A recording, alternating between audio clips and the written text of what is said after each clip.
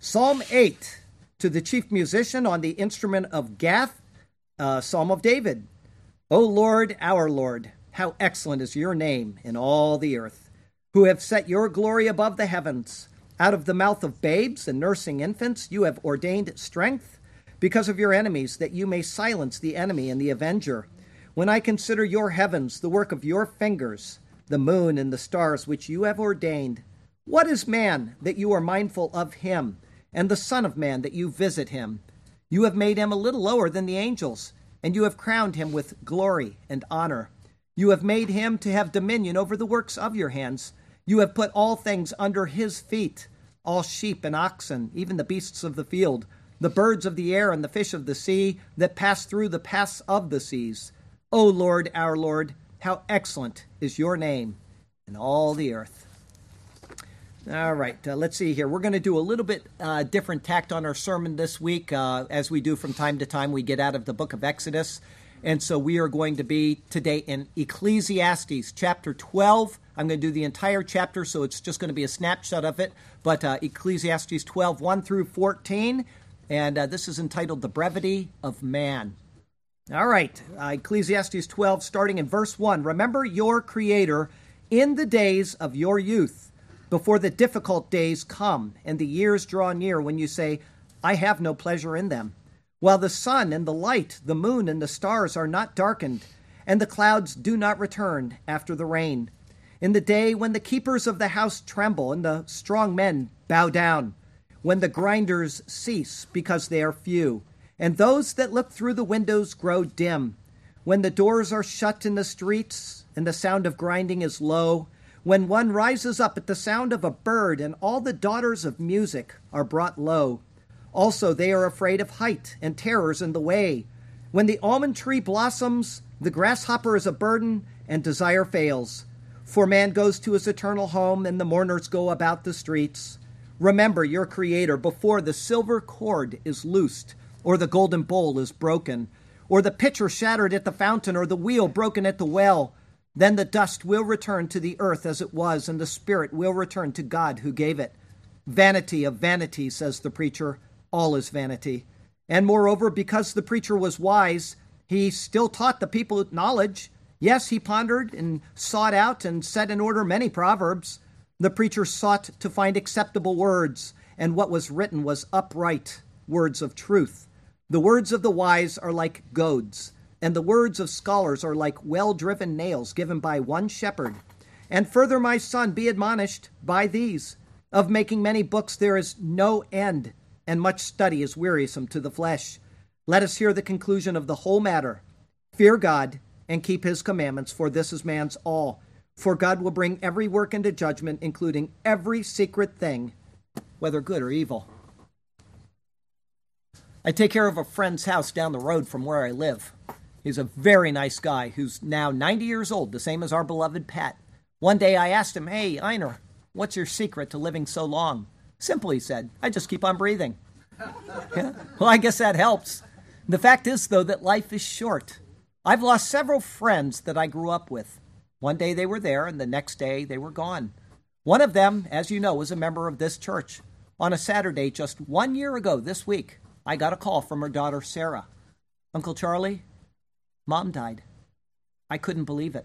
I could not process those words. My mind simply went blank. But I just got an email from her yesterday. How can this be true? As each person that knew her heard the news, they had the same sense of shock. And when my mother came to church Sunday morning, she literally broke out weeping. Her sobs crushed what was left of my already shattered heart. For each of us, our memories of Kelly flooded over us like a tidal wave. What was the last thing I said to her? Could I have done more for her or with her? Was I the friend that I should have been? Every one of us had such thoughts. But when the last moment is over, it is over. Life is brief, and for all of us, it is a terminal disease. Each one of us will come to that same end someday. It isn't if, but rather when. Our text verse comes from the book of Job. It's chapter 14. Man who is born of woman is of few days and full of trouble. He comes forth like a flower and fades away. He flees like a shadow and does not continue. Whether we like it or not, we're all getting older, moment by moment, day by day. The clock keeps ticking as our life ebbs away. We race towards the future looking for what's ahead, and we're in continuous anticipation about the next big thing. But from time to time, we stop and we look back and we wonder, where have the years gone? Usually we do this on anniversaries and birthdays and times like that. Solomon tells us that this is entirely the wrong attitude to have. If you follow his life, this is exactly what he did, but it ended up costing him. He was the richest and wisest man who ever lived, and yet he misplaced his wisdom. At the end of his life, he wrote the book of Ecclesiastes. It's a very hard book to follow unless you understand its very simple premise. He contrasts life under the sun with life under the heavens. He tells us what is and what is not meaningful. In the end, nothing under the sun is meaningful. Instead, it is what is under God's heaven that has true meaning and purpose. This is the point of what Solomon is trying to tell us as he sums up everything in chapter 12 of the book of Ecclesiastes. We can take it as an axiom that no person lying on his deathbed ever uttered these words, "I wish I had worked just a couple more hours in my job." No, when we encounter death, we look at things in an entirely different way. For many who are blessed with a slow death, they at least get the chance to sort out their life with God, hopefully. For those who die suddenly, they do not get this chance. They were either right with him or they were not. For those who are not, this is the saddest end of all. If you are here today, it's because you are still alive. Solomon tells you what you need to consider right now. He will open his discourse noting that it is to the youth to whom he is speaking. Now, here's my thought about that. As the oldest man who ever lived was Methuselah, and he lived to 969 years of age, I think every person in this church qualifies as a youth, at least in regards to him. So Solomon is speaking to you. Pay attention. There are valuable lessons to be learned from this superior word. And so may God speak to us through his word today, and may his glorious name ever be praised. I have only two thoughts for you today. The first is Solomon's words to the young. The beautiful, even magnificent words of Ecclesiastes chapter 12 comprise 1,482 characters in 339 words of 14 verses in the New King James Version. Or if you read the Hebrew, it's about half of that, 754 characters and only 162 words. Solomon was writing to the youth of his time, and the words he wrote echo down through the ages and throughout all generations. He speaks like Isaiah, who would later come, also speaks about priorities. Isaiah said these words to us, "Even the youths shall faint and be weary, and the young men shall utterly fall. But those who wait on the Lord shall renew their strength. They shall mount up with wings like eagles. They shall run and not be weary. They shall walk and not faint." But though Solomon's words are beautiful, some of them are a bit cryptic, aren't they? Especially verses 1 through 6. And so let's take a very brief look today at them together to see what Solomon is trying to tell us. Verse 1, remember your Creator now in the days of your youth, before the difficult days come, and the years draw near when you say, I have no pleasure in them. In these opening words of the chapter, Solomon implores his reader to not wait on a relationship with God. Youth and its many distractions is still the perfect time to begin and to strive to perfect this relationship.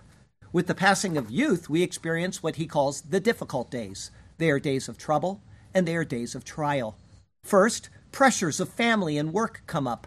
And no sooner are we getting through this phase than we reach the age of physical and mental deterioration. Such are the days which are not so distant in the future. Instead, they are days which draw near.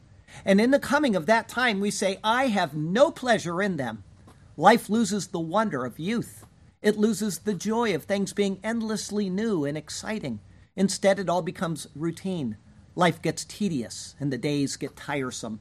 The alarm clock rings and we rise to do our duty once again. The excitement is gone, but for brief moments which are always too short. From time to time, we might even have the passing thought which the psalmist of old asked. He said these words, how many are the days of your servant, speaking of himself? The pleasure of youth is gone, and in place of it comes questions about when life itself is going to end. Solomon asks us to remember our Creator in our youth before such days arrive.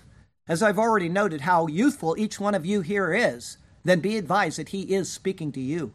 Whatever the span of your life will be, it is set, and there's nothing that you can do about it. Moses understood this, and he wrote something special for us to consider. From the oldest psalm in the Bible, we read these words: "Teach us to number our days, that we may gain a heart of wisdom." Verse 2, "While the sun and the light, the moon and the stars are not darkened." Here Solomon is referring to the loss of vision, macular degeneration, cataracts, and all of the other eye problems that we experience in this fallen world. I personally started losing my vision some years ago. I was about 40. It seems that every year or so since then, the number on my reader glasses gets just a little bit larger. Eventually, if our sight gets bad enough, the sun and the light, the moon and the stars, and all of the other things that we love to see, all of these will simply fade into gray or even into black. But there is another type of blindness that is even worse. It isn't physical at all. Rather, it is spiritual. It is a blindness we are born with. Jesus spoke of it to the leaders of Israel with these words from John chapter 9. "And Jesus said, 'For judgment I have come into this world, that those who do not see may see, and those who see may be made blind.' Then some of the Pharisees who were with him heard these words and said to him, 'Are we blind also?' Jesus said to them, 'If you were blind, you would have no sin. But now you say, we see, therefore your sin remains.'" We have a blindness to our own sinful state. It is so heavy over the eyes of our hearts that we simply refuse to see that it is there. Paul prayed that this blindness would be replaced with clarity of vision. In his letter to the Ephesians, he said this: "That the God of our Lord Jesus Christ, the Father of glory, may give to you the spirit of wisdom and revelation in the knowledge of him, the eyes of your understanding being enlightened, that you may know what is the hope of his calling, what are the riches of the glory of his inheritance in the saints, and what is the exceeding greatness of his power toward us who believe, according to the working of his mighty power, which he worked in Christ when he raised him from the dead and seated him at his right hand in the heavenly places, far above all principality and power and might and dominion, and every name that is named, not only in this age, but in also that which is to come." Children, we are being asked to remember our Creator now, in the days of our youth, before the blindness of eternal darkness once and forever overtakes us. Verse 2 continues, "And the clouds do not return after the rain." Actually, the Hebrew reads, "And the clouds return after the rain." The clouds returning after the rain is a metaphor for continued physical problems constantly returning. As soon as it rains, the clouds begin to form again. It is a continuous cycle of getting better, only to have the same problem come right back. In the same way, our brains fog over and our thoughts become unclear as we age. Even if we remember something, we forget it right away. Before this sad state comes upon us, Solomon implores us to think on the things of God, to make the best possible use of our time. The psalmist of old gives us wonderful words of how we should spend these few moments of our existence. He says, "When I remember you on my bed, I meditate on you in the night watches." David did just this, and he was able to hide God's word in his heart when he was young. And it was a good thing he did, because later in his years, this would have become impossible. He had an affliction of the body which was so debilitating that he could never have directed his thoughts to the things of God unless they were already instilled in him. Here's what it says about him from 1 Kings chapter 1. "When King David was old and well advanced in years, he could not keep warm even when they put covers over him." Solomon saw this in his father, and he wrote words for us to consider. He says, "Rejoice, O young man, in your youth, and let your heart cheer you in the days of your youth. Walk in the ways of your heart and in the sight of your eyes, but know that for all these God will bring you into judgment." Verse 3, "In the day when the keepers of the house tremble." Here Solomon calls the arms and the legs the keepers of the house. The arms are what care for us, and the legs are what transport us. They are what keep the house of our souls fed, healthy, mobile, and able to keep on functioning. But as humans, we often tend to get the shakes in these areas with age. Body tremors, neuropathic problems, Parkinson's, and other ravages of time and age all cause the keepers of our house to tremble. Solomon asks us to consider our lives now in our youth before this happens. It is a sad thought that someone would start to seek God from his word at a time when he can't even hold a book steady. Rather, the book of Hebrews admonishes us with these words, directed to us now while we are still able. It says, "Therefore strengthen the hands which hang down and the feeble knees, and make straight paths for your feet, so that what is lame may not be dislocated, but rather healed." Verse 3 continues, "And the strong men bow down." When he says that the strong men bow down, it's obvious that as we age, the ground gets closer to our faces. Or maybe it's our faces are getting closer to the ground. Our backs hunch over, our knees bow, and these unnatural positions only increase our pains.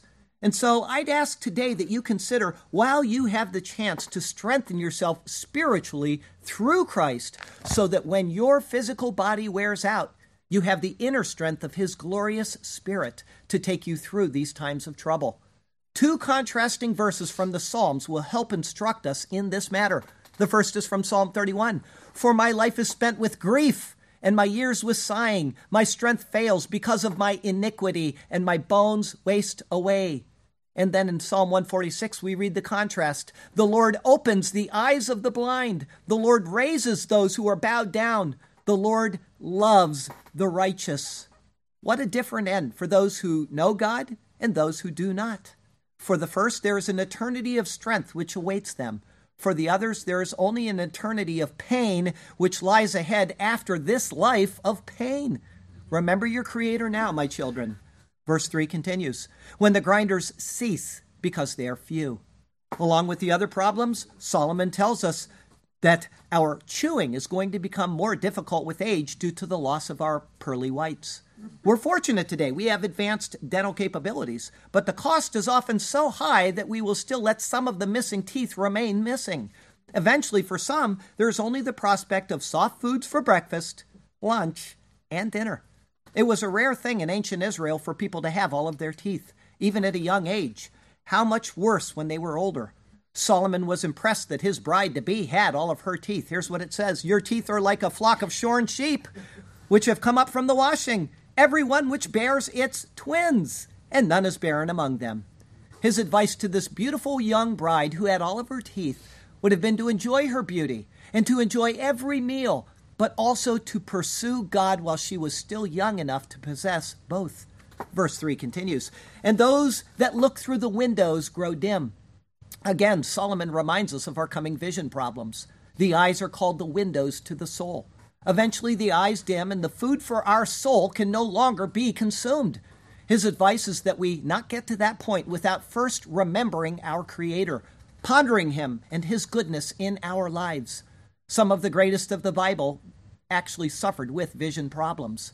Isaac, the great patriarch, lay in his bed for over 40 years because of blindness. Eli, the high priest of Israel and one of the very few people in all of human history to ever see the most holy objects of Israel's tabernacle, eventually lost his vision as well. Moses was more fortunate. It says this of him at his death. Moses was 120 years old when he died. His eyes were not dim, nor his natural vigor diminished. For those who are the redeemed of the Lord, who are willing to follow him, many promises are made, including promises of sight to the blind. Here's what it says in Isaiah 42. "I will bring the blind by a way they did not know. I will lead them in paths they have not known. I will make darkness light before them and crooked places straight. These things I will do for them and not forsake them." Remember your Creator now before the times of eternal darkness arrive and sight is no longer possible.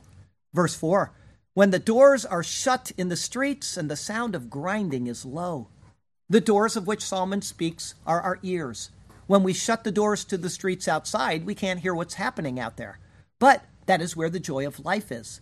The sound of the grinding speaks of the women sitting at the millstones, chatting like birds, and grinding out the grain for the evening meal. It would have been the most common and delightful sound of all. Every Israelite would cherish the memories of such times. To not hear more of them would have been worse than almost anything else. Likewise, the music that we love, the voice of our loved ones, and the sounds of life will all fade with age. With our bad eyes, we can't read the Bible, and with our bad ears, we can't even hear an audio Bible. Solomon would ask us to consider our Creator now, before such evil days steal away our chance to know him intimately. For those who know their Lord, he can and he will cause the deaf to hear. Mark wrote this about the marvelous work of Jesus Christ there on the dusty streets of Israel. Then they brought to him one who was deaf and had an impediment in his speech, and they begged him to put his hand on him. And he took him aside from the multitude and put his fingers in his ears, and he spat and touched his tongue. Then looking up to heaven, he sighed and said to him, Ephphatha, that is, be opened. Immediately his ears were opened, and the impediment of his tongue was loosed, and he spoke plainly, which I can't do. Then he commanded them that they should tell no one. But the more he commanded them, the more widely they proclaimed it. And they were astonished beyond measure, saying, He has done all things well. He makes both the deaf to hear and the mute to speak. Christ does all things well because he is the God-man. He is the one who promised restoration of all things, and through him all things will be restored. Solomon finishes this verse with this thought. Verse 4 going on, when one rises up at the sound of a bird, and all the daughters of music are brought low. Man, he tends to wake up earlier as he ages, with or without an alarm clock. I get up every single morning without an alarm clock at 4:30. Sometimes it's 4:20. The daughters of music are the morning birds, which sing their joyous songs. But despite their marvelous sounds, there's a big problem. We may be up early as they sing out their delightful tunes, but we can't hear them because our hearing is shot. The daughters of music are all brought low. Their joyous whistling becomes nothing more than a dull sound to our deadened ears. And there's also another type of deafness which man faces. It is the inability to hear the word of God as it speaks to his soul. The Lord told the prophet Isaiah to proclaim this to the people. Go and tell this people, keep on hearing, but do not understand. Keep on seeing, but do not perceive. Make the heart of this people dull, and their ears heavy, and shut their eyes, lest they see with their eyes, and hear with their ears, and understand with their heart, and return, and be healed. The people of Isaiah's time are the same as people today. We refuse to listen. We refuse to heed, and we refuse to turn and be healed. The musical notes of the words of Scripture are brought low to our deadened sense. Oh God, if we would just open our hearts, you would fill our ears with sound and our eyes with light. From Exodus 4, so the Lord said to him, Who has made man's mouth? Or who makes the mute, the deaf, the seeing, or the blind? Have not I, the Lord? Verse 5, and they are afraid, also they are afraid of height. The young are afraid of nothing. Heights are a challenge to be overcome. But to the elderly, even a small stepladder could mean a broken hip. High places begin to terrify, and the ground is a safe haven from those terrifying heights. But even the old who know the Lord, who cherish their Creator in the days of their youth, are able to rise to the highest of heights to grant him his just due. It says in the 148th Psalm, Praise the Lord. Praise the Lord from the heavens. Praise him in the heights. Verse 5 going on, and terrors in the way. What was once something that we laughed off without a care, later becomes that which terrifies us the most. When we were young, we would go to the store without a second thought. But with age comes fear. Will someone attack me if I go out? Those young ruffians on the corner there sure look bent on evil. What if the car breaks down on the highway? The things that never caused us a moment of concern eventually fill us with dread. Age has worn us down, and we can no longer look out for ourselves as we once did. Like a lazy person, we soon find excuses to not go out at all. Here's what it says about the lazy person. The lazy man says, There is a lion outside. I shall be slain in the streets. But for those who fear the Lord in reverence, there is no dread of what man, demon, or devil can do. Here's what it says in the 23rd Psalm. Yea, though I walk through the valley of the shadow of death, I will fear no evil, for you are with me. Your rod and your staff, they comfort me. Verse 5 going on, when the almond tree blossoms, when it's in full bloom, the almond tree is covered with white blossoms. Solomon uses it as a metaphor for the head of the aged. Where there once was raven black, there is now beautiful gray. Where blonde curls were, there's now shiny silver. Solomon is being poetic, and he's being striking about the head of the aged. My beard used to be a nice brown color, didn't it? Now it's assumed another look. In the Proverbs, Solomon says, For those who took the time to know their Creator in their youth, the blossoming almond tree bears a special honor. Here's what he says. The silver-haired head is a crown of glory, if it is found in the way of righteousness. And in Isaiah, the Lord promises his people that this mark of the aged is no hindrance to his power. He says, even to your old age I am he, and even to gray hairs I will carry you. I have made and I will bear, even I will carry and will deliver you. Verse 5 going on, the grasshopper is a burden. God created the grasshopper just like he created mosquitoes. For the aged, both are troubling. In the case of the grasshopper, even though their ears have the trouble of hearing the sound of the birds, the grasshopper's song at night is as clear as crystal because of its peculiar pitch. Even someone practically deaf can hear it. And it never seems to end as you lie in your bed with your old bones wishing that it were morning. The grasshopper just drags himself along, robbing the aged of the little sleep that they try to get. Remember your Creator now in the time of your youth before such terrible times come. Verse 5 going on, and desire fails. What was once delightful becomes bland. What was once stirring of the soul eventually becomes wearisome. Work loses its joy. The desires of life fade. The anticipation of the caress of another is replaced with the desire to just get a little bit more sleep. Ouch. That's all I can say. In this regard, Moses was a blessed exception. Same verse I read earlier. Moses was 120 years old when he died. His eyes were not dim, nor his natural vigor diminished. The Hebrew of this verse tells us that Moses did not need Viagra. But for the majority of us, as age advances, our desires fail and the joys of our youth are gone. Remember your Creator now in the days of your youth, young man. Verse 5 continues, for man goes to his eternal home. The eternal home, the resting place for all souls. The King James Version calls it the long home, and we will be there a long, long time. For us, there awaits a box in the ground, a fancy pine overcoat, longer than it is wide. Verse 5 continues, and the mourners go about the streets. In the time of Solomon, and even through the time of Jesus, professional mourners were employed to stand outside of homes and wail for people who had died. If you were wealthy, you'd have a whole bunch of them. But whatever. The job could only mean one thing. Death had arrived and claimed another soul. The eternally hungry pit was fed once again, and the sound of a person unique from any other in all of human history had been forever silenced. Solomon asks us to consider this end, for it is one that we will all share in.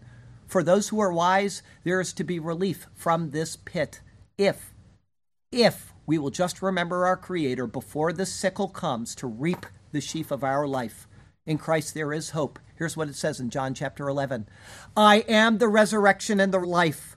He who believes in me, though he may die, he shall live. And whoever lives and believes in me shall never die. Do you believe this? Verse 6. Remember your Creator before the silver cord is loosed. Once again, Solomon implores us to remember him, the one who loves us, who created us, who came to die for us. Before we know it, something will go wrong with our jar of clay, our human shell, and it will be too late. The silver cord is the spine and its marrow.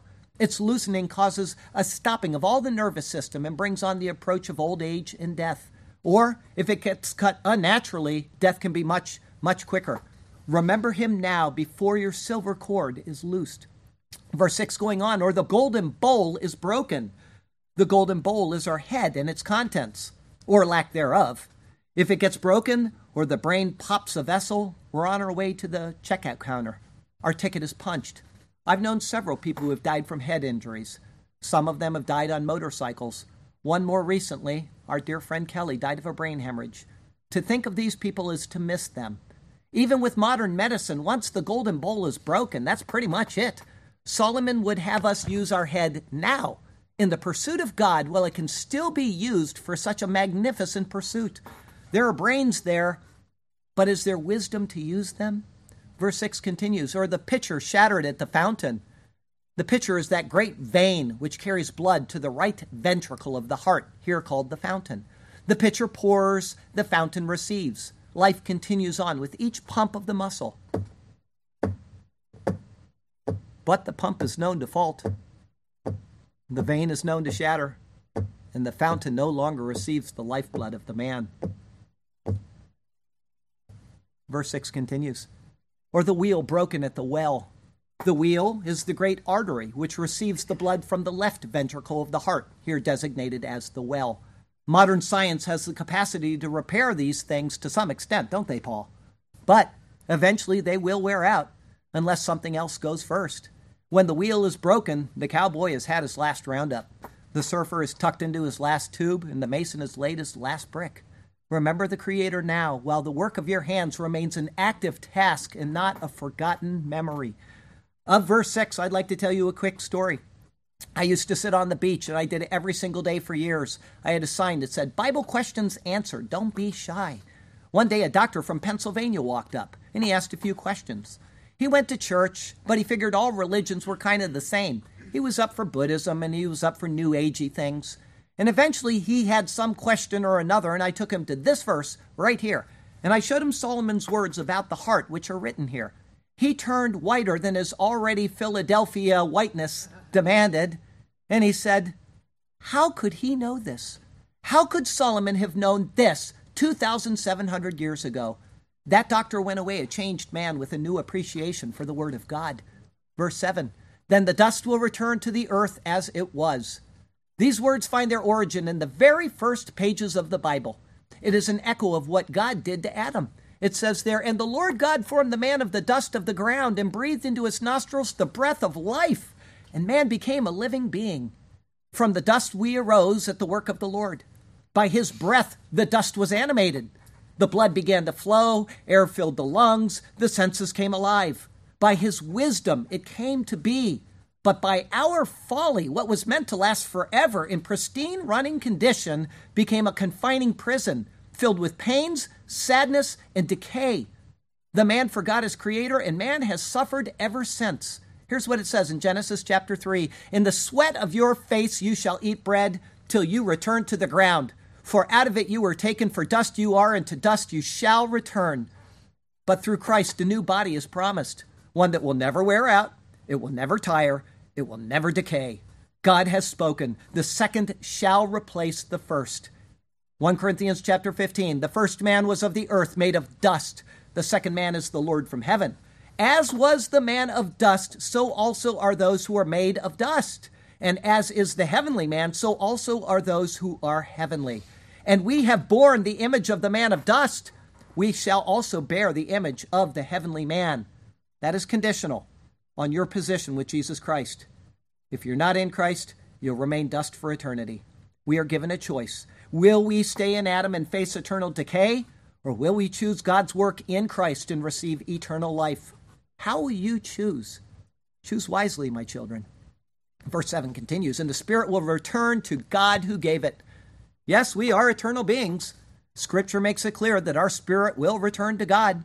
When we meet him, it will be for eternal salvation, or it will be for eternal condemnation. A price must be paid for the life that we have lived. It can be paid on the cross of Calvary as our perfect substitute, or it can be paid in our imperfect selves. I pray that you make the right choice. The Bible shows a different end for those who are in Christ and those who are not in Christ. From Revelation 3, verse 5, he who overcomes shall be clothed in white garments, and I will not blot out his name from the book of life, but I will confess his name before my Father and before his angels. Good news there. Here comes the bad news, folks. Revelation 20. Then I saw a great white throne and him who sat on it, from whose face the earth and the heaven fled away, and there was no place for them. And I saw the dead, small and great, standing before God, and books were opened, and another book was opened, which is the book of life. And the dead were judged according to their works, by the things which were written in the books. The sea gave up the dead who were in it, and death and Hades delivered up the dead who were in them. And they were judged, each according to his own works. Then death and Hades were cast into the lake of fire. This is the second death. And anyone not found written in the book of life was cast into the lake of fire. Verse 8, vanity of vanities, says the preacher, all is vanity. Havel, havalim, amer, hakohelet, hakol havel. Vapor of vapors, says the Kohelet. Everything is vapor.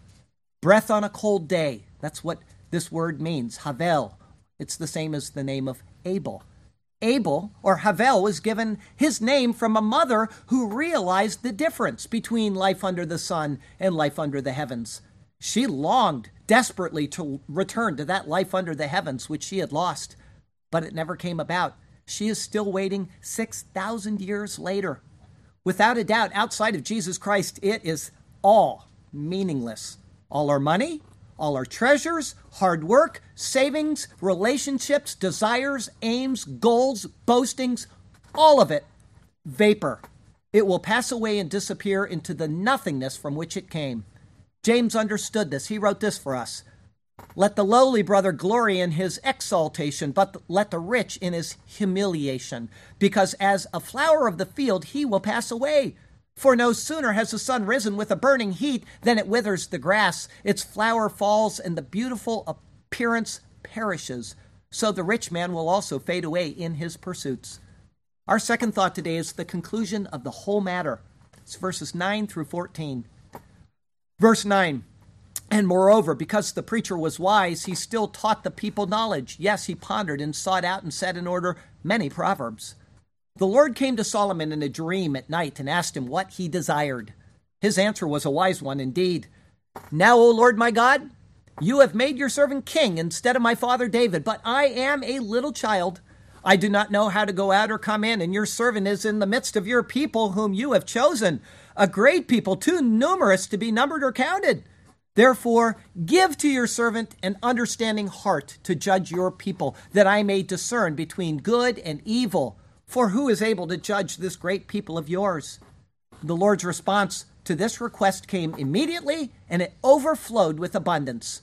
Because you have asked this thing, and have not asked long life for yourself, nor have you asked riches for yourself, nor have you asked the life of your enemies, but have asked for yourself understanding to discern justice.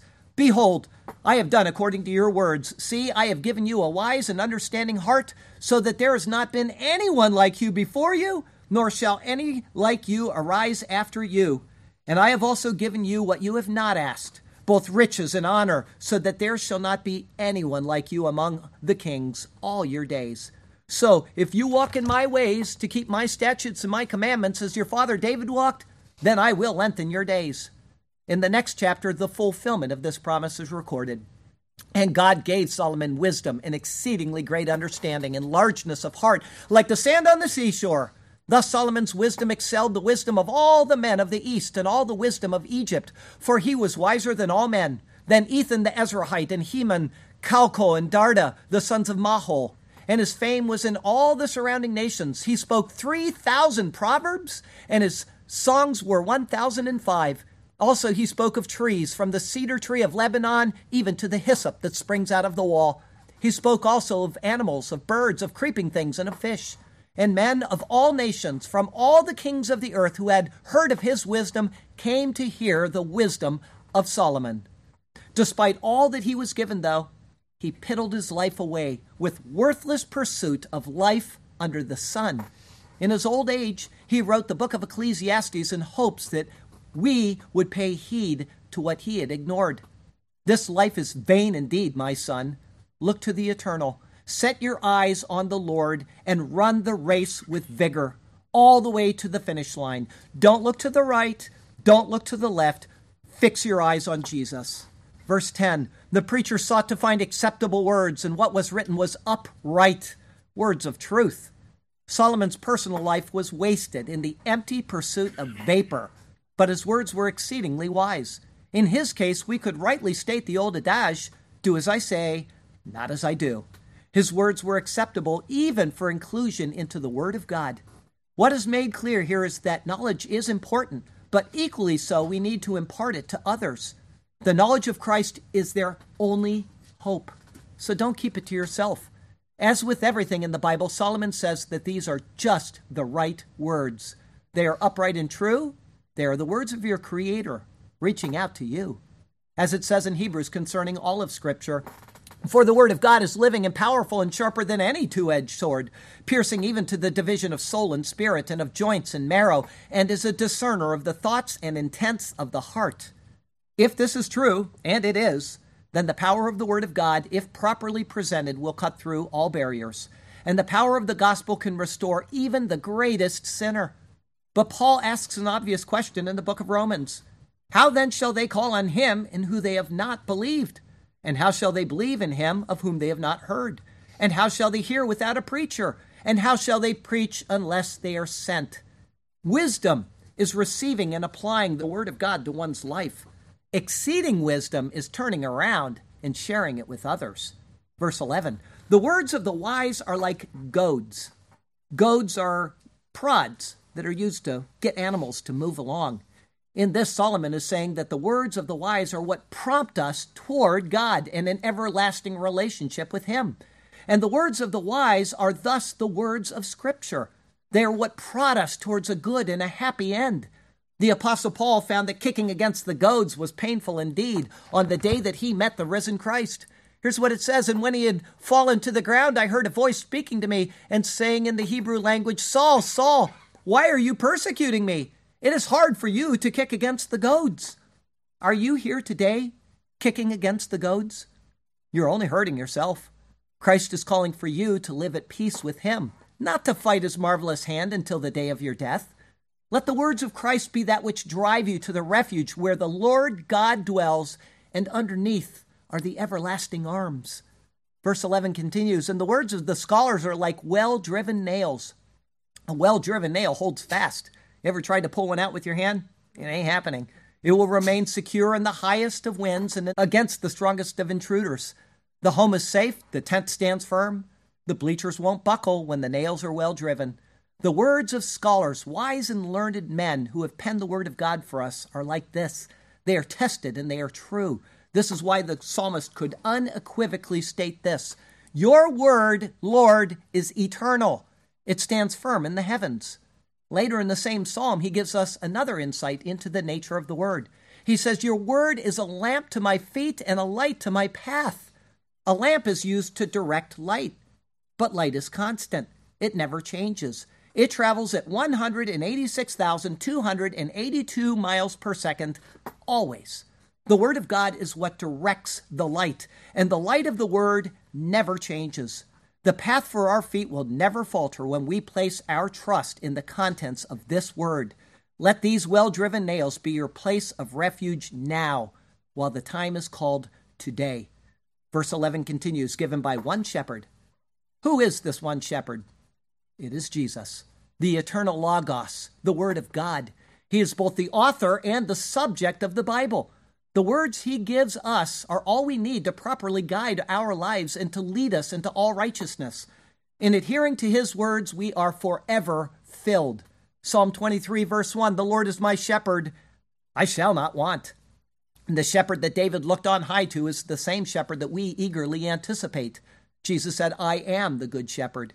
He is our good shepherd. He's our great shepherd, and he is our chief shepherd. He is the guide of the flock, and his reward is with him.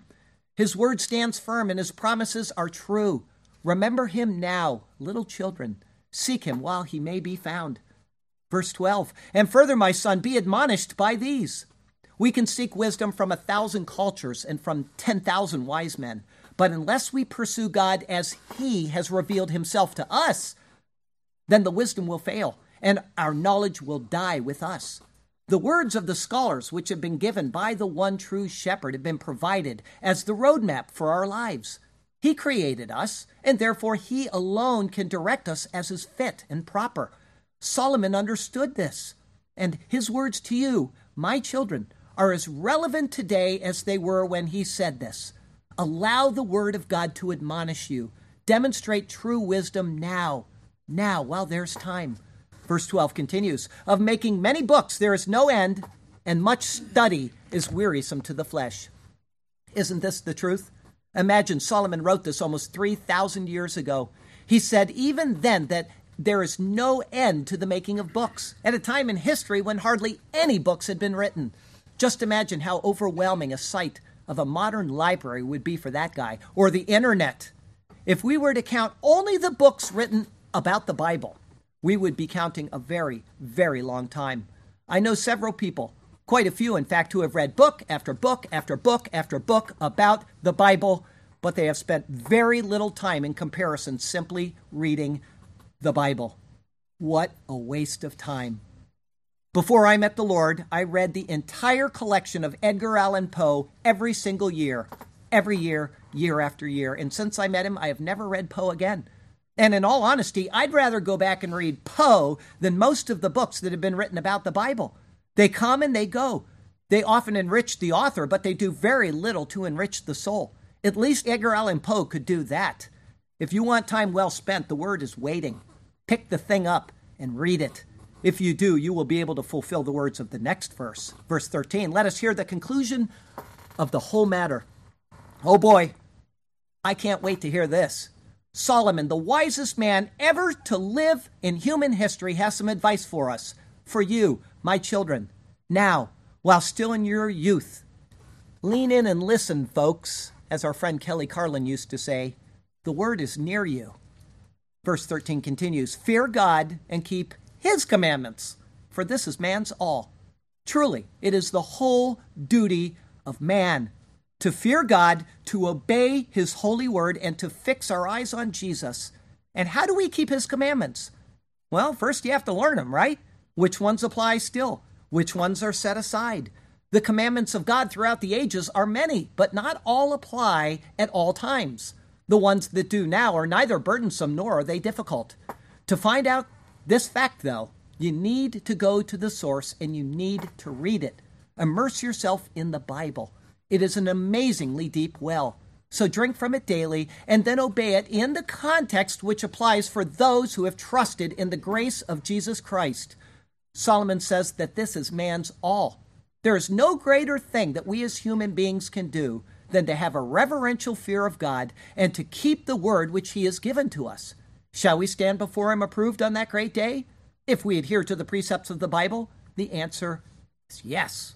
Verse 14 finishes with these words, for God will bring every work into judgment, including every secret thing, whether good or evil. A day of reckoning is coming. We will all face it, and there is not a thing that we can do about it. We can deny it. We can suppress it. We can lie to ourselves about it. But that day will come.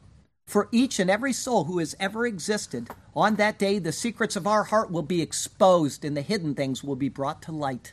The old saying, nothing is sure but death and taxes, that underestimates the ability of people to finagle their way out of paying taxes. But one thing we can't cheat is death. We're all heading to our long home, and we do not know the day that we are going to move into it. The time is coming when we will all stand before God to give an account of ourselves. We will stand and receive judgment based on our words.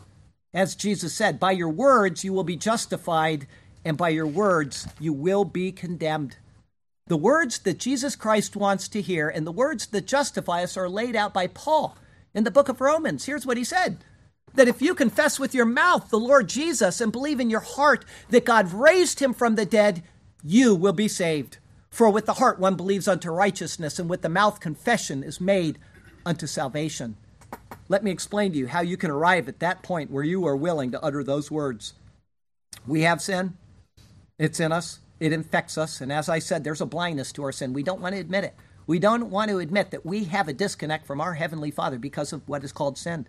And because he's infinite and because we're finite, there is an infinite disconnect between us.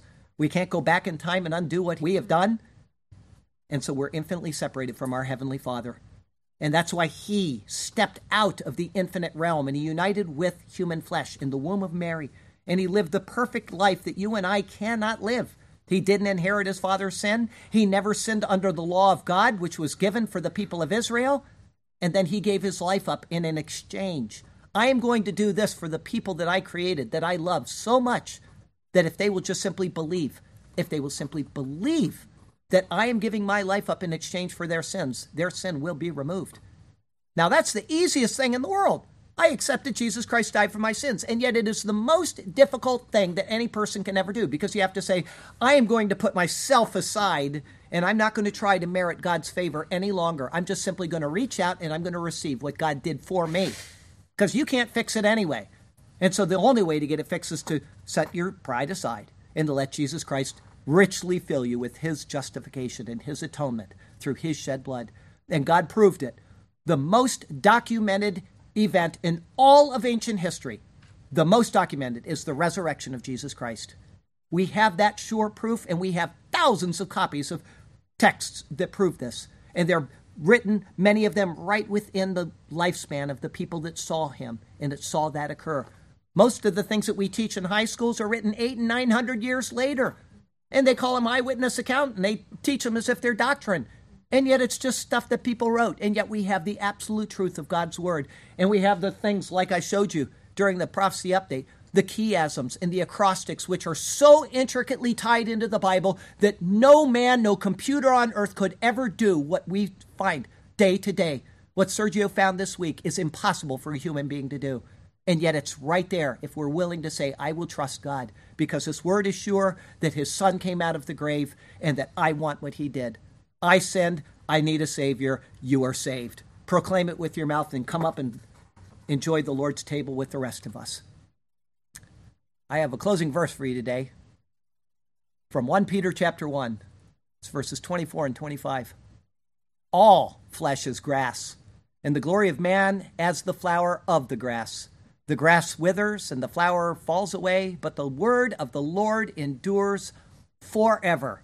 Now this is the word which by the gospel was preached to you. Next week, we're going to be back in Exodus. It's great stuff here. We're getting back into some of the temple tabernacle furniture. Exodus 30, verses 1 through 10. The symbolism of Christ in these verses is immense. It's entitled The Altar of Incense. That'll be our 83rd Exodus sermon. And I'll tell you this, that the Lord has you exactly where he wants you. He has a good plan and a purpose for you. Though life under the sun may be exceedingly sorrowful and tedious, he promises those who trust in him a glorious future of life under the heavens. So follow him and trust him, and he will do marvelous things for you and through you. Heavenly Father, we do thank you for this marvelous, this stupendous word which you have given us, which points every word of it to our coming Lord, our Christ, our Savior, our Messiah, Jesus. Thank you for that. And thank you that you did what we cannot do for ourselves. And by just a simple act of faith, the spurring of our heart and the acknowledgement of our mouth that we want what Christ did, that we have eternity with you. I miss Kelly Carlin immensely. I miss her every time I walk to this pulpit and see her picture, and I miss her throughout the week. But I know that she is there in your presence.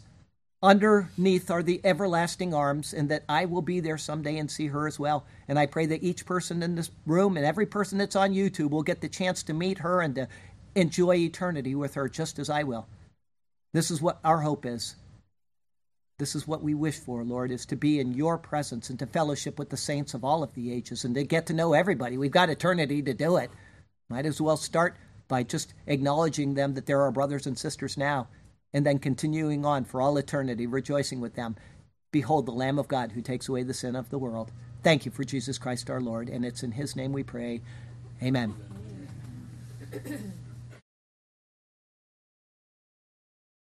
All right, let's do the Lord's table here, honoring this great God that Solomon wrote about 700 years before he came, understanding that Jesus Christ is the Good Shepherd.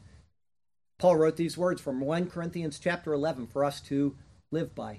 For I received from the Lord that which I also delivered to you, that the Lord Jesus, on the same night in which he was betrayed, took bread. And he would have given thanks over it. He would have said, Baruch atah Adonai Eloheinu, melech haolam, hamotzi lechem min haaretz. And he broke it. And he said, take and eat. This is my body, which was broken for you. Do this in remembrance of me. And in the same manner, he took the cup after supper. Then he would have blessed this as well. Baruch atah Adonai Eloheinu melech haolam, borei peri hagafen. Blessed art thou, O Lord our God, King of the universe, creator of the fruit of the vine. This cup is the new covenant in my blood. This do as often as you drink it in remembrance of me. For as often as you eat this bread and drink this cup of the Lord, you proclaim the Lord's death until he comes. Therefore, whoever eats this bread or drinks this cup of the Lord in an unworthy manner will be guilty of the body and the blood of the Lord. But let a man examine himself, and so let him eat of the bread and drink of the cup. For he who eats and drinks in an unworthy manner eats and drinks judgment to himself, not discerning the Lord's body.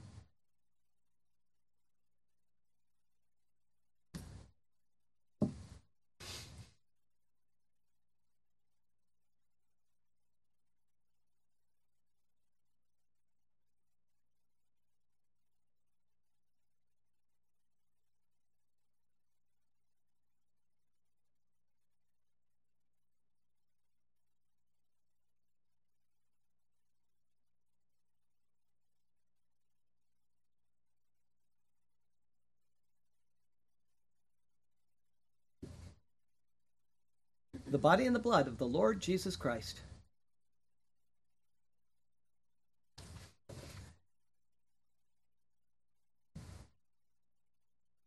The body and the blood of the Lord Jesus Christ.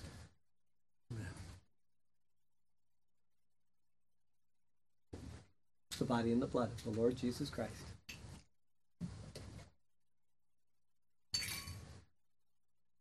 The body and the blood of the Lord Jesus Christ.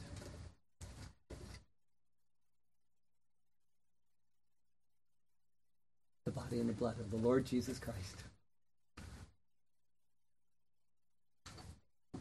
The body and the blood of the Lord Jesus Christ.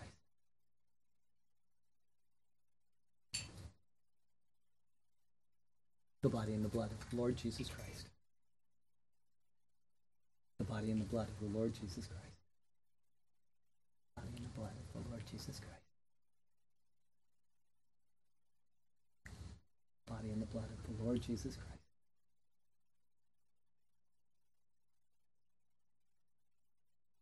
The body and the blood of the Lord Jesus Christ.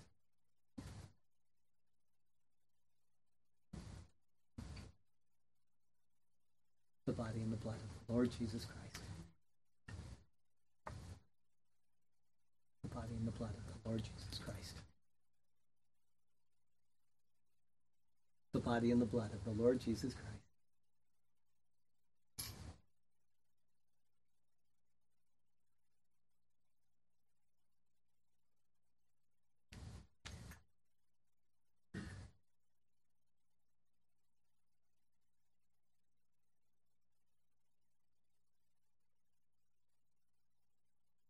The body and the blood of the Lord Jesus Christ.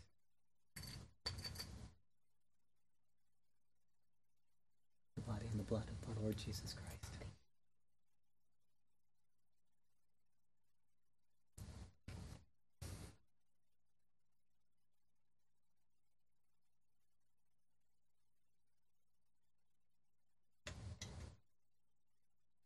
Glory be to the Father, and to the Son, and to the Holy Ghost, as it was in the beginning, is now, and ever shall be, world without end. Amen. Amen. Heavenly Father, we do thank you for this opportunity to come and share in our remembrance of the Lord and his death until he comes again, and may that day be soon. All hail the name of Jesus. Amen.